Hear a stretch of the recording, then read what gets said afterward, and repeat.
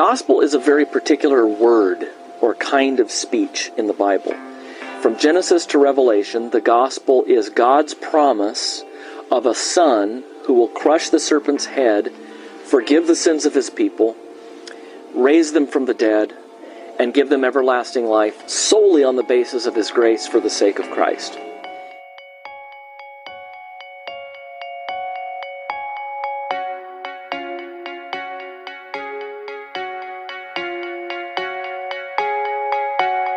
If you're interested in the beginnings of the church, I think looking at the creed is a great way of getting into church history and really seeing where the faith kind of came together. In the scripture, the way it presents discernment is actually the skill that you develop where you're able to identify goodness. And what was surprising to me is that is much the way we use the language of discernment outside of the church.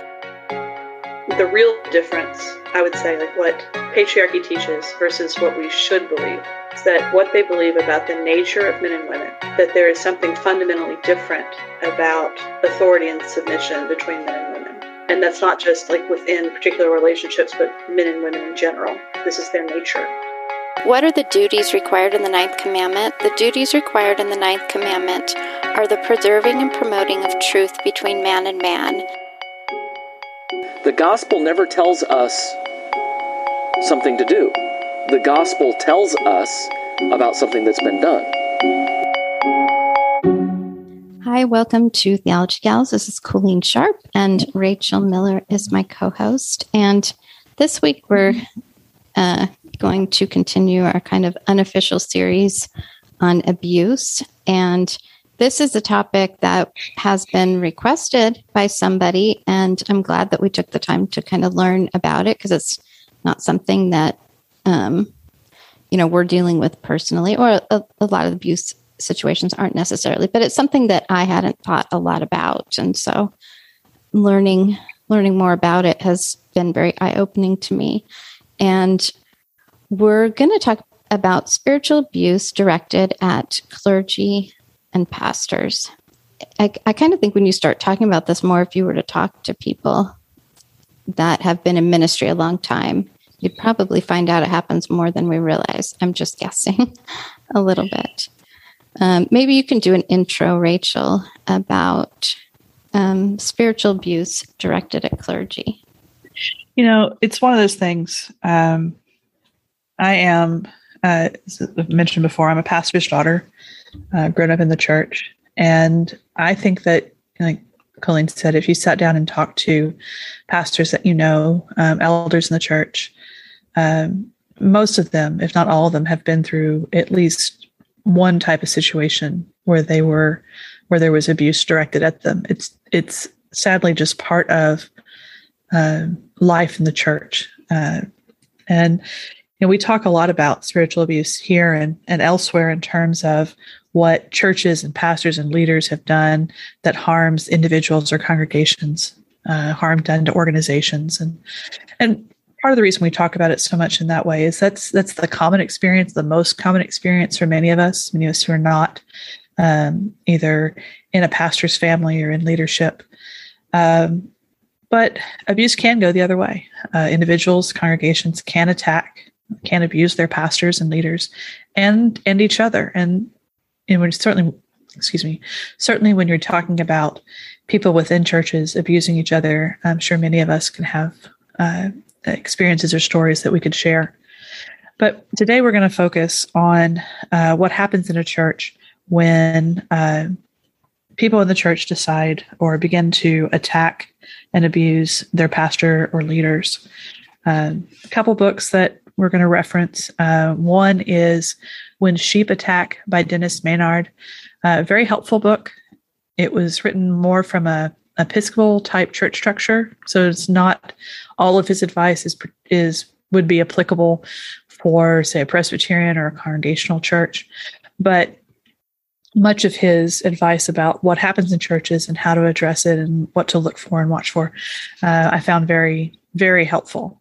Another book that we'll reference is A Cry for Justice, How the Evil of Domestic Abuse Hides in Your Church by Pastor Jeff Crippen. It is another book that's more generally on abuse and abusers in the church, all types. But he does have a part where he talks about abuse directed at pastors and leaders. And I just want to add the disclaimer here that while we're talking about this, we're talking about faithful pastors and elders or leaders who have been bullied and mistreated by people in their churches. We're not talking about abusive pastors or leaders who are facing the appropriate consequences of their actions. And I want to preface it that way so that you understand the context of the discussion. Right. People pointing out that a pastor is in error and going about that in a biblical, wise way is not abuse. Right. Exactly. So one thing I wanted to say, I had told Rachel that in studying this, one of the things I hadn't thought about before, and I think why this episode will be helpful based on these books, and we have a couple articles we're going to link also, is that one of the things that we've talked about with domestic violence, we've talked about with spiritual abuse, and pretty much any kind of abuse is that there's patterns that you see that are similar when you look at these different situations. And Dennis Maynard, for instance, looked at a bunch of these sorts of situations and was able to see some of these similar patterns. One of the things that I thought was really good, that he mentioned some things in the book, some Bible passages that he uses as kind of, I guess, introductions to the various chapters. And I thought it'd be good to go through, and I've added some others here that kind of bring up some points in Scripture, places where we see advice about abuse in the church, places where we see how we should treat our pastors and elders. And I thought it'd be worthwhile to go through some of these, partly because it's good to remember as a refresher, also because it's encouraging for us to remember that these types of things have been happening since the beginning of the church. So these are not surprises, or shouldn't be surprises for us who live today and are members in the church. One passage is from Galatians 5. It's verses 15 and then 19 through 21. It says, "But if you bite and devour one another, take care that you're not consumed by one another. Now the deeds of the flesh are evident, which are immorality, impurity, sensuality, idolatry, sorcery, enmities, strife, jealousy, outbursts of anger, disputes, dissensions, factions, envying, drunkenness, carousing, and things like these, of which I forewarn you, just as I have forewarned you, that those who practice such things will not inherit the kingdom of God." And when we're talking about bullying and abusive behavior towards leaders in the church, a lot of the things that we'll address are covered in this verse when you consider enmity, strife, jealousy, anger, disputes, dissension, factions, envying. These things are not the way we should live as believers, but they are certainly things that happen and that show up in the church. It makes me think a little bit of our episode last week when we were talking about even when someone is in error, there's still things that we're called to as Christians that we're commanded to in the Word of God. So even that there is a right and a wise way, and some of that may depend on your type of church and things like that, but there are right and wise ways to deal with error, or if you think there's an issue in your church. I think a lot of these abuse situations happen sometimes for really silly reasons, actually, where people think there's something wrong and then they just behave badly. And their issue may be like a little tiny molehill they're making a mountain out of. Yeah. Hebrews 13:17, "Obey your leaders and submit to them, for they keep watch over your souls as those who will give an account. Let them do this with joy and not with grief, for this would be unprofitable for you." That's a really good one. Don't make your pastor's job harder. Right. And, as we're talking about this, we expect that the majority of us who are listening, we're here and we love our pastors and our churches, and this is not something that that we're trying to correct you on.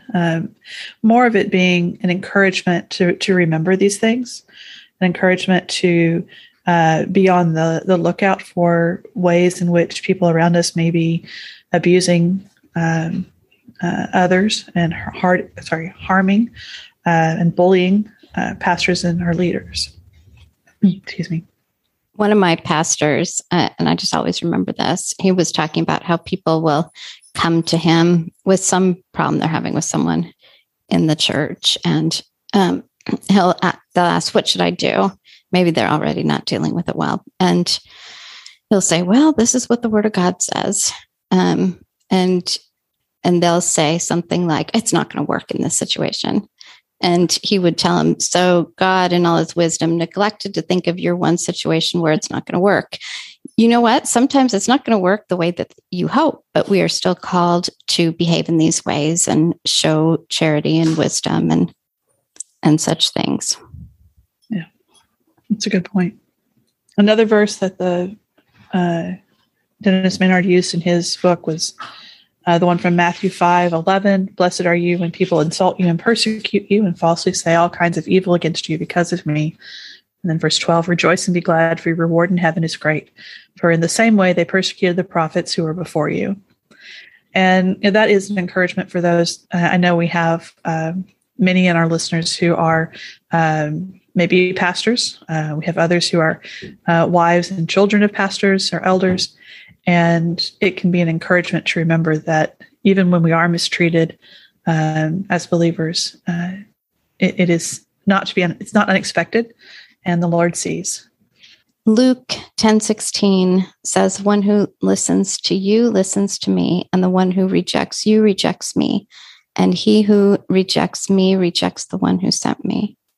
It's another good reminder that if someone is causing great trouble and strife in the church, bullying pastors and elders, abusing the congregation and those around them, they are those who are rejecting the faith and the leaders and wise counsel. That ultimately, when someone is causing great damage like that in the church, the rejection is ultimately not against us so much as the rejection that they are rejecting Christ and the gospel. And again, I'm not saying that everyone who causes problems is not a believer, but we need to be careful about when someone is causing problems, there may be ultimately a rejection of the faith. Another verse about the elders. This one gets used a lot, and I'm going to just say, stay with me here because we're going to talk about what's going on in this passage, because this verse and this passage gets misused quite a bit. So from 1 Timothy 5:17-22, "The elders who rule well are to be considered worthy of double honor, especially for those who work hard at preaching and teaching. For the scripture says, 'You shall not muzzle the ox while he is threshing,' and 'the laborer is worthy of his wages.' Do not receive an accusation against an elder except on the basis of 2 or 3 witnesses. Those who continue in sin rebuke in the presence of all, so that the rest also will be fearful of sinning. I solemnly charge you in the presence of God and of Christ and of his chosen angels to maintain these principles without bias, doing nothing in a spirit of partiality. Do not lay hands upon anyone too hastily and thereby share responsibility for the sins of others. Keep yourself free of sin." And I'm sure that most of you have heard ways in which this passage has been abused. Often it gets thrown around to say that, oh, no, you can't bring charges of something unless 2 or 3 witnesses, or you have 2 or 3 witnesses to the abusive behavior. And it can be used as a way to deny legitimate charges of misbehavior and abuse. What I think is very helpful here, Pastor Sam Powell has written an article on accusing an elder, and we'll link it in the notes. And he talks about what's really going on in this passage. And his point in this passage is that when it says the 2 or 3 witnesses, what's going on here is not that there need to be 2 or 3 witnesses to the original offense, but that when charges are brought, you need to have 2 or 3 witnesses there, other people there to evaluate and to judge and to consider the charges that are brought. So it's about taking, and his passage, if you want to read his exegesis on it, he goes through why that is the way to read the passage.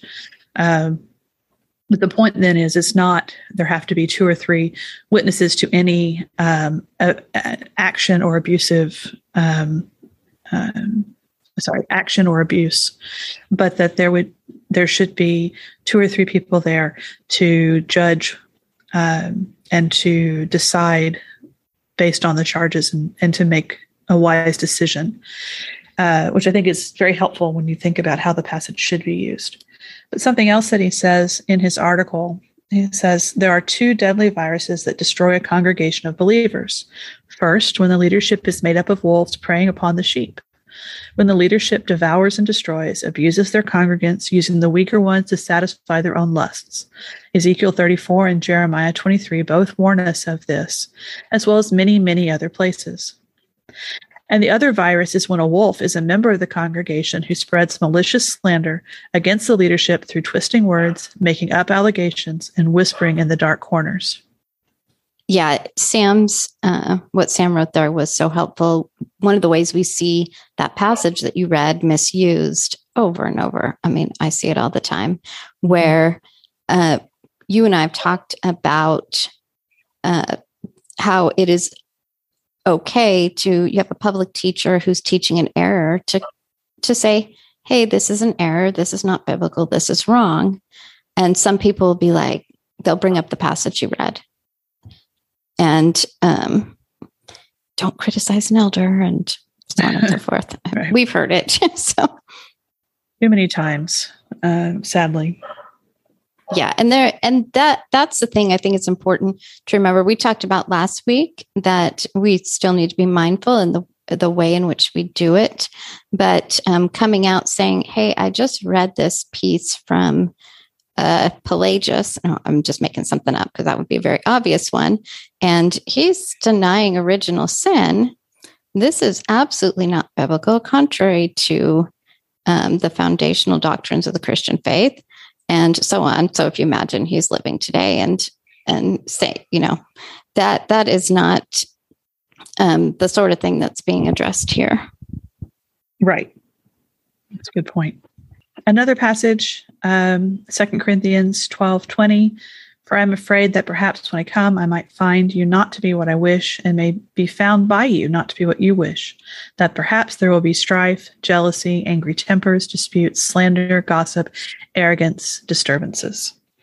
And again, Paul speaking to the kinds of things, any of us who've been in the church for any length of time will have seen these types of things within a church, whether it's by leaders or it's directed at leaders or among congregations. These things happen, unfortunately. And we should be aware that that's not the way we should be as believers. Absolutely. James 3:13-18. I love this one. Who among you is wise and understanding? Let him show by his good behavior and deeds in the gentleness of wisdom. But if you have bitter jealousy and selfish ambition in your heart, do not be arrogant and so lie against the truth. This wisdom is not that which comes down from above, but is earthly, natural, demonic.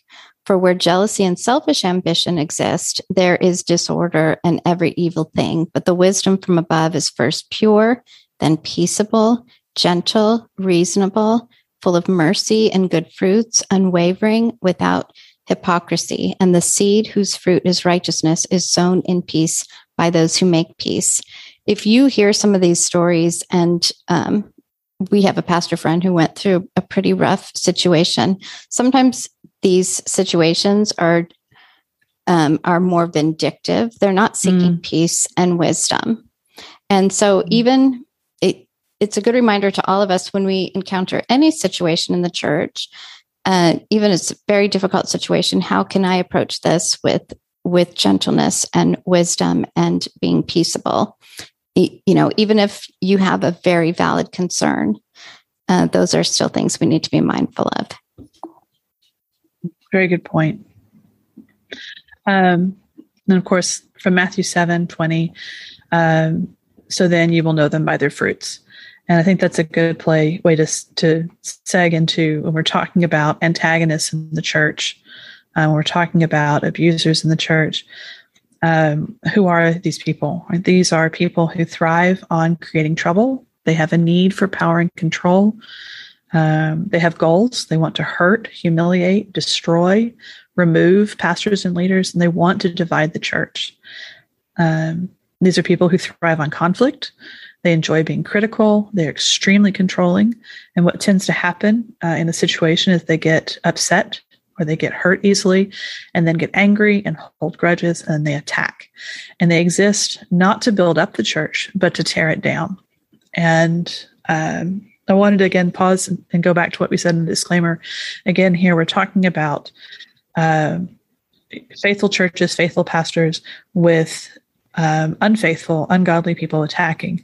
This is not the same thing as good, solid Christians who are bringing up concerns, legitimate concerns and abuses that are happening within a church, following the proper procedures and guidelines and doing the things that are right and honorable in order to build up a church. This is about people that are within the church that really just want to see it torn down, really want to hurt and destroy. And it's a very different type of situation. I think we've all known people in our lives that tend to instigate drama. And, I'm trying to think of how to word it, but I've seen this sort of thing. Sometimes you even just have those people in your church making a big deal out of every little thing. They're not seeking wisdom and peace, but it's just always kind of this stirring up trouble. A lot of gossip behind the scenes. Did you hear so-and-so, blah, blah, blah, blah, blah, or, and almost troublemakers. Yes. Something else that's mentioned in the books, there's a sense of entitlement, that they are owed something. Often there are rumors then that they share and gossip and things like people are saying, and I can't tell you who, these secret meetings and whisper campaigns. And sometimes they see clergy as easy targets because they're often viewed as non-combative, as weak, easy to get to. And some churches, frankly, have a history of division and running off pastors, and it's ugly, but it's true that this happens in churches. And some churches, that once this becomes their pattern, it becomes something that that church will always have as an issue. So just something to be aware of. And these kinds of attacks, I think I've seen it in multiple articles in both the books, talk about this as a type of spiritual warfare. And I can say, especially as a pastor's daughter, this is something that I've seen. And it, as we'll talk a little bit later, it does take a heavy toll on pastors and their families.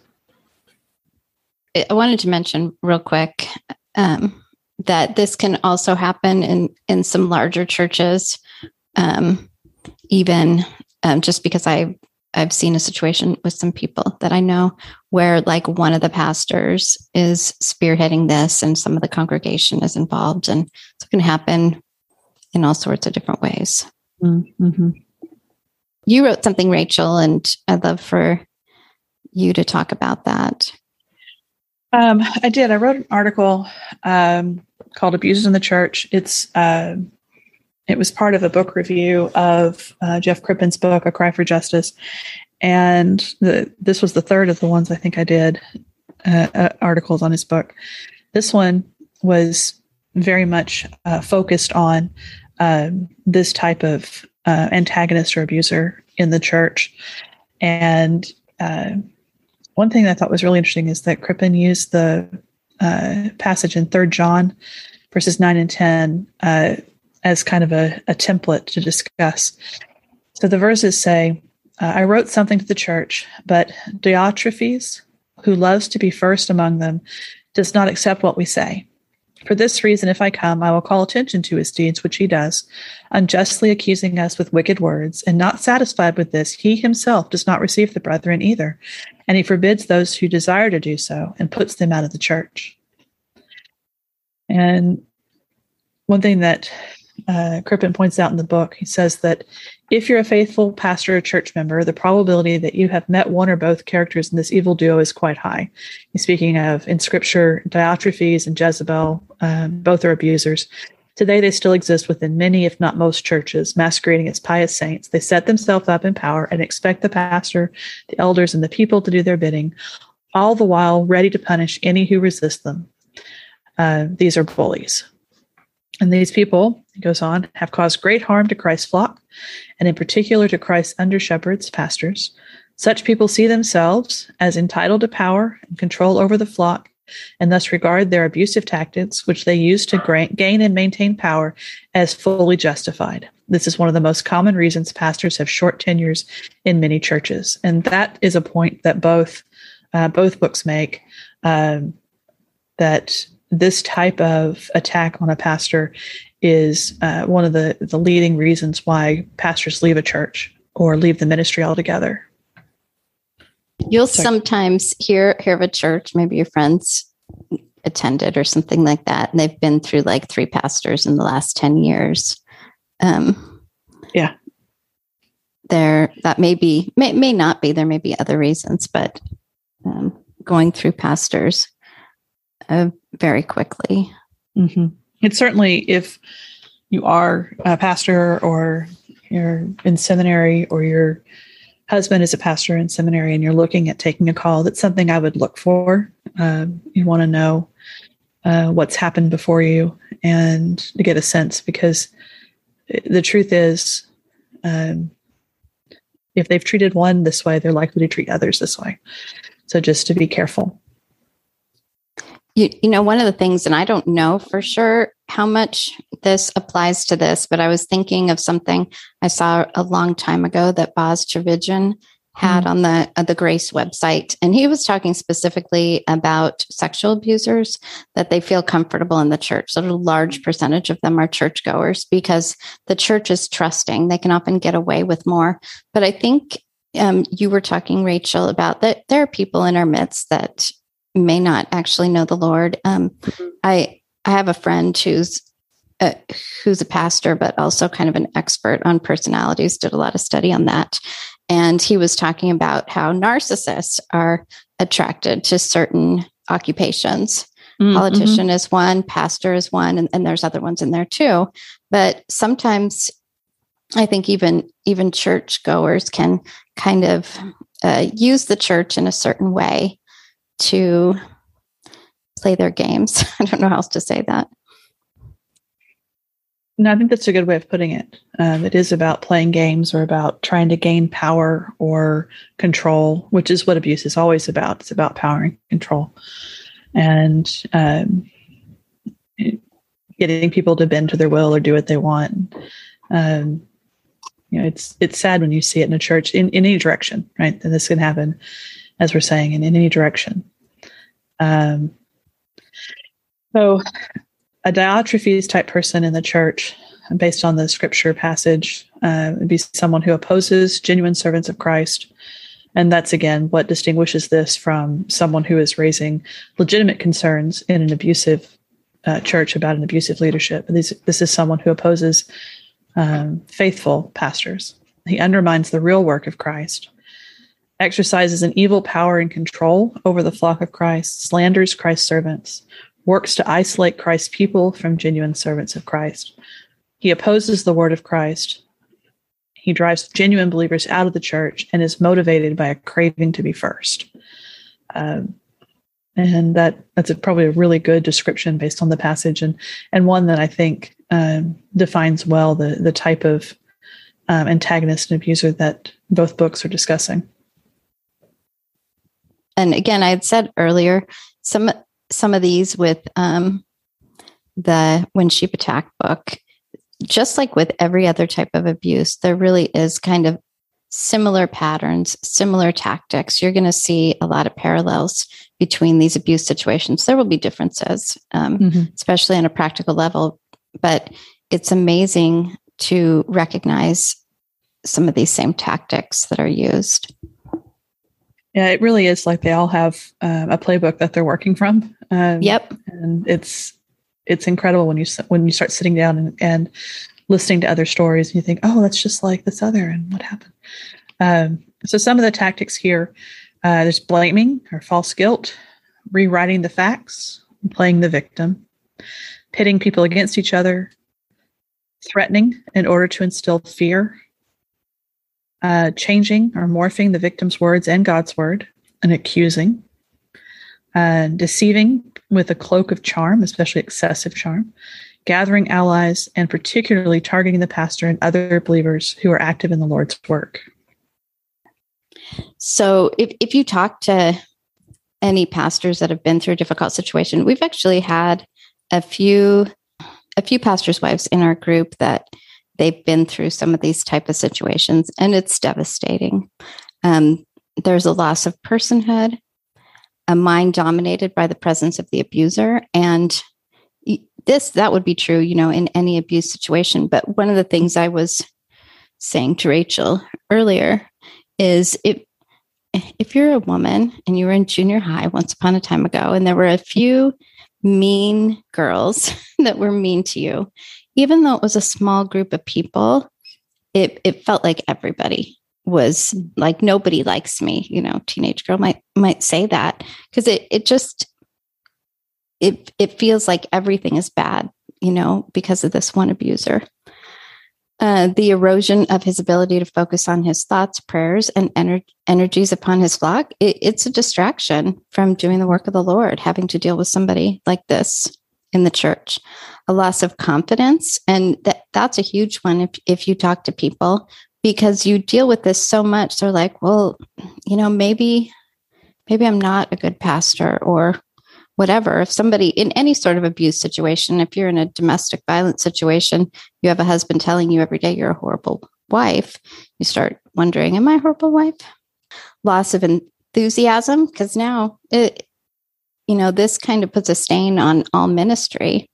A sense of isolation. And let me say something about this. I think this particular subject is rarely discussed. And so I think there's probably pastors out there who've been through these sorts of situations that feel extremely alone and not wanting to talk about it. And a burden of guilt and a sense of failure, which we can always do too. What did I do wrong? I must have failed in some way that I'm having to deal with this. Yeah. And I have seen these effects, like I said, as a pastor's daughter, as my grandfather was a missionary and pastor. My other grandfather was an elder. You see this burden, of these kinds of attacks, and it's painful. It's very damaging and destroying. And there are in the book When Sheep Attack, it talks about the effect on pastors and their families, and how it, I'm skipping ahead, by the way, in the notes, okay. How it destroys and threatens marriages, how children of pastors and elders who've been through these situations sometimes find it very hard to continue being in a church. Some who leave the faith for a time or altogether because they feel the abuse and the weight of it on them from what happened with their parents. And it does damage to physical, mental, and emotional health. There are many pastors who have had serious, and their families, who have had serious health issues as a result. And again, physically, mentally, and emotionally. It's not a light thing. This is a very deadly thing that happens. And it is hard to watch. It's hard to see. And I agree with what Colleen said about that isolation. It does feel very isolating, I think, as people are being more open about abuse in these situations. I hope that one of the things that comes from it is feeling less like you're the only one, or you're the only person this has happened to, because there are many, and we should be able to encourage each other through it. And talking about the families, I'm glad you mentioned that, because this can be equally as devastating on the whole family. If you're married to a man who's being treated this way, it is so difficult having somebody treat your husband in this way. There's a podcast that I listen to that's primarily about science and some culture. And this guy doesn't say anything personal about himself, but I happened to see he was interviewed on another podcast, and where somebody kind of gets in the personal. So I didn't know until recently, this guy, that I like the science stuff he talks about, particularly that he was a pastor's son that left the church. And when the host kind of pried a little bit more, well, what was your experience? And they had gone through this huge traumatic sort of situation. And I think this man is maybe in his early 40s now, and just now rethinking going back. But when your experience with the church, especially how it's affecting your own family, is just this just ugliness, it's easy to think that's just what the church is about. It's all ugly. So it can have devastating effects on the whole family, and the wife and children.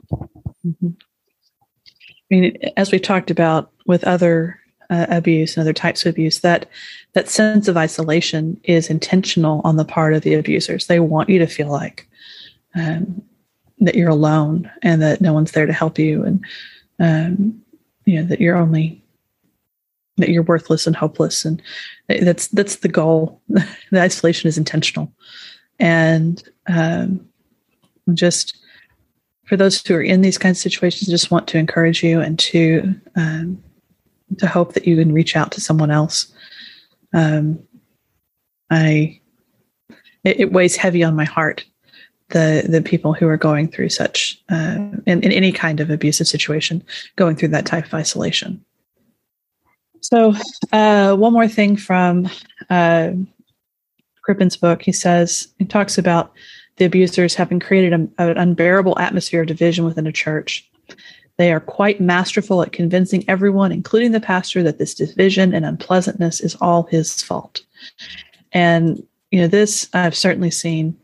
It seems to me, if you consider the fact that Scripture says that the evil one is the father of lies, and certainly the one who wants to help sow division in the church, these kinds of spiritual attacks tend to attack us where we are the most vulnerable. And good pastors, elders, leaders who have gone into ministry out of a calling, and because they love the word and they love the Lord and they love serving the people and caring for them, being told that this is their fault, that they've caused these problems, that they don't really love the church as they should, and they haven't really taken care of it as they're supposed to. It's insidious, and it's devastating, because it really hits at a vulnerable and tender spot in their hearts. And it's often very successful in destroying pastors and elders. And sometimes these people can set themselves up as the victim, even try to set themselves that they're the victim here. It's extremely manipulative. Well, certainly it's as we've talked before about the DARVO, which is deny, attack, reverse, victim, and offender. That whole approach is still very much, the tactics are the same, whatever the situation is around it. One thing I thought was helpful in what to watch for, Crippen mentions 4 types of people that become antagonists, abusers in the church, approaches that they take. There's the flatterer. This is someone who tries to appear pious and gets people to trust them. It's often wise to be careful of anyone who really lays the flattery and the praise on very thick. Some people are just gregarious and that's their way, but other times there's something more to what they're doing, and they're trying to get you on their side, or to listen to them, or to trust them so that they can gain power and control. There's the person that's the concerned citizen. This is someone who's feigning genuine concern for the gospel or for Christ. And they use this to launch a wicked and discouraging accusation. Points out, if you feel a fearful, uneasy knot in your gut when someone does this, recognize that you are feeling this way for a reason. As soon as you feel that pang of fear or sense that you are talking to an unsafe person, take a breath and slow down. Very often your feelings will tip you off before your thoughts will. And I think that's good advice, that we should be willing to listen to our gut instinct. Not that it's infallible, but sometimes there's a reason that something came off wrong that we recognize. Sometimes also the Holy Spirit is giving. I'm not saying that we're getting direct messages from God, but He does bring up scriptures and remind us and work in our hearts to recognize that things aren't good or right. And I think there are times when we should be willing to sit and listen and pray about what's bothering us in a situation. And I think this is also a good reminder of our episode on boundaries, because sometimes in those situations, especially with someone in church, knowing that it's okay and even wise to have appropriate boundaries. Sometimes these people are not obvious. You were just talking about the flatterer. Sometimes they can be extremely likable and charming, very good at being manipulative. Mm-hmm. And that's why we need to be very wise. Mm-hmm. And careful. Yes. But not cynical. And it's a balance. Yes, it is. It's a very hard balance. As a young adult, going into a church that my dad had been called to, and people are so welcoming and friendly and wonderful when you bring a new pastor in. That's commonly the way. If it's gone well, that's the way it goes. And I do remember thinking at the time, looking around, going, people are so lovely, but someone here is going to be a problem, and I don't know who you are yet. And I hate that I felt that way about it, but just the law of statistics and averages, somebody there is likely going to be problematic. It's just the way things are. But I've had to fight that kind of cynicism. And so I recognize it in myself.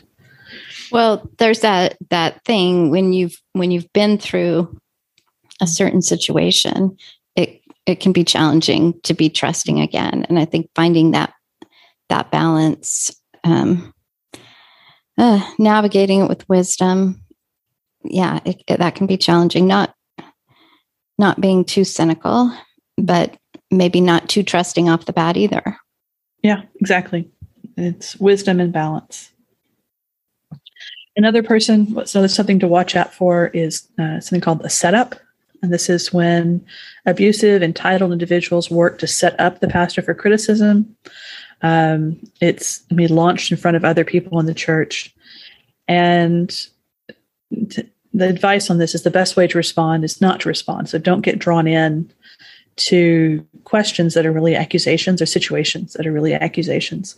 And that's a place of needing to be wise as a pastor, as a leader, to recognize what's going on. And you think about from Scripture the number of times when, like, the Pharisees tried to draw Jesus in and get him to say something and trap him. And it's that same kind of, wise as serpent, gentle as doves, to be aware of what's going on. Which is not to say that if this has happened to you, it wasn't your fault. It's not that you didn't see it coming. People who are abusive in the church, abusers in general, antagonistic, entitled bullies, are really, really good at what they do, and are very good at maintaining power and control through manipulation. So it's not your fault if you manipulated. It is their fault, and they shouldn't have done it. I have a friend, not in this specific situation, but went through a sort of situation just with people in her life. And the Lord does use these things. We learn and grow. Like Rachel said, it's not your fault if you've been manipulated. But why don't you talk about the next one? Because I was going to say something, but I'll wait till after you talk about the next one. The next one is the friend, and this one is the one that can be the most painful in my experience, because it can take a long time to figure it out.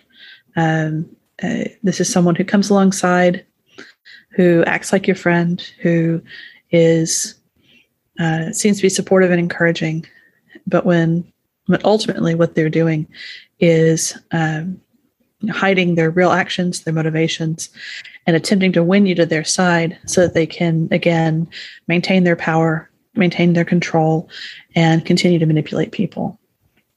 I can see how this would happen in a church situation, but I've even had this happen in my own life before, where someone, becomes my best friend.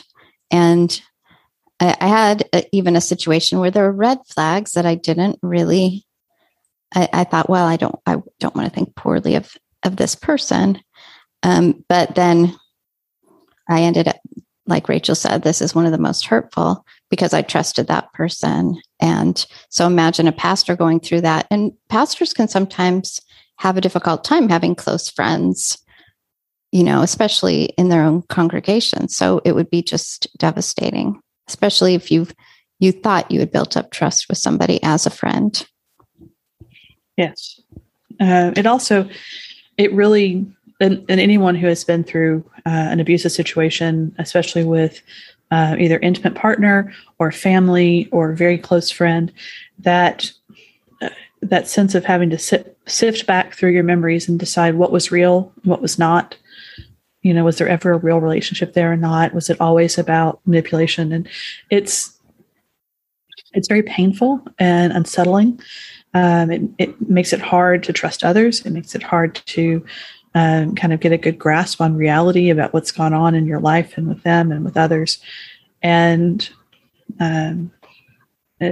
there are a lot of, and especially true for the pastors' wives that I've known over the years, and not particularly mine right now, but just in general, pastors' wives that I've known.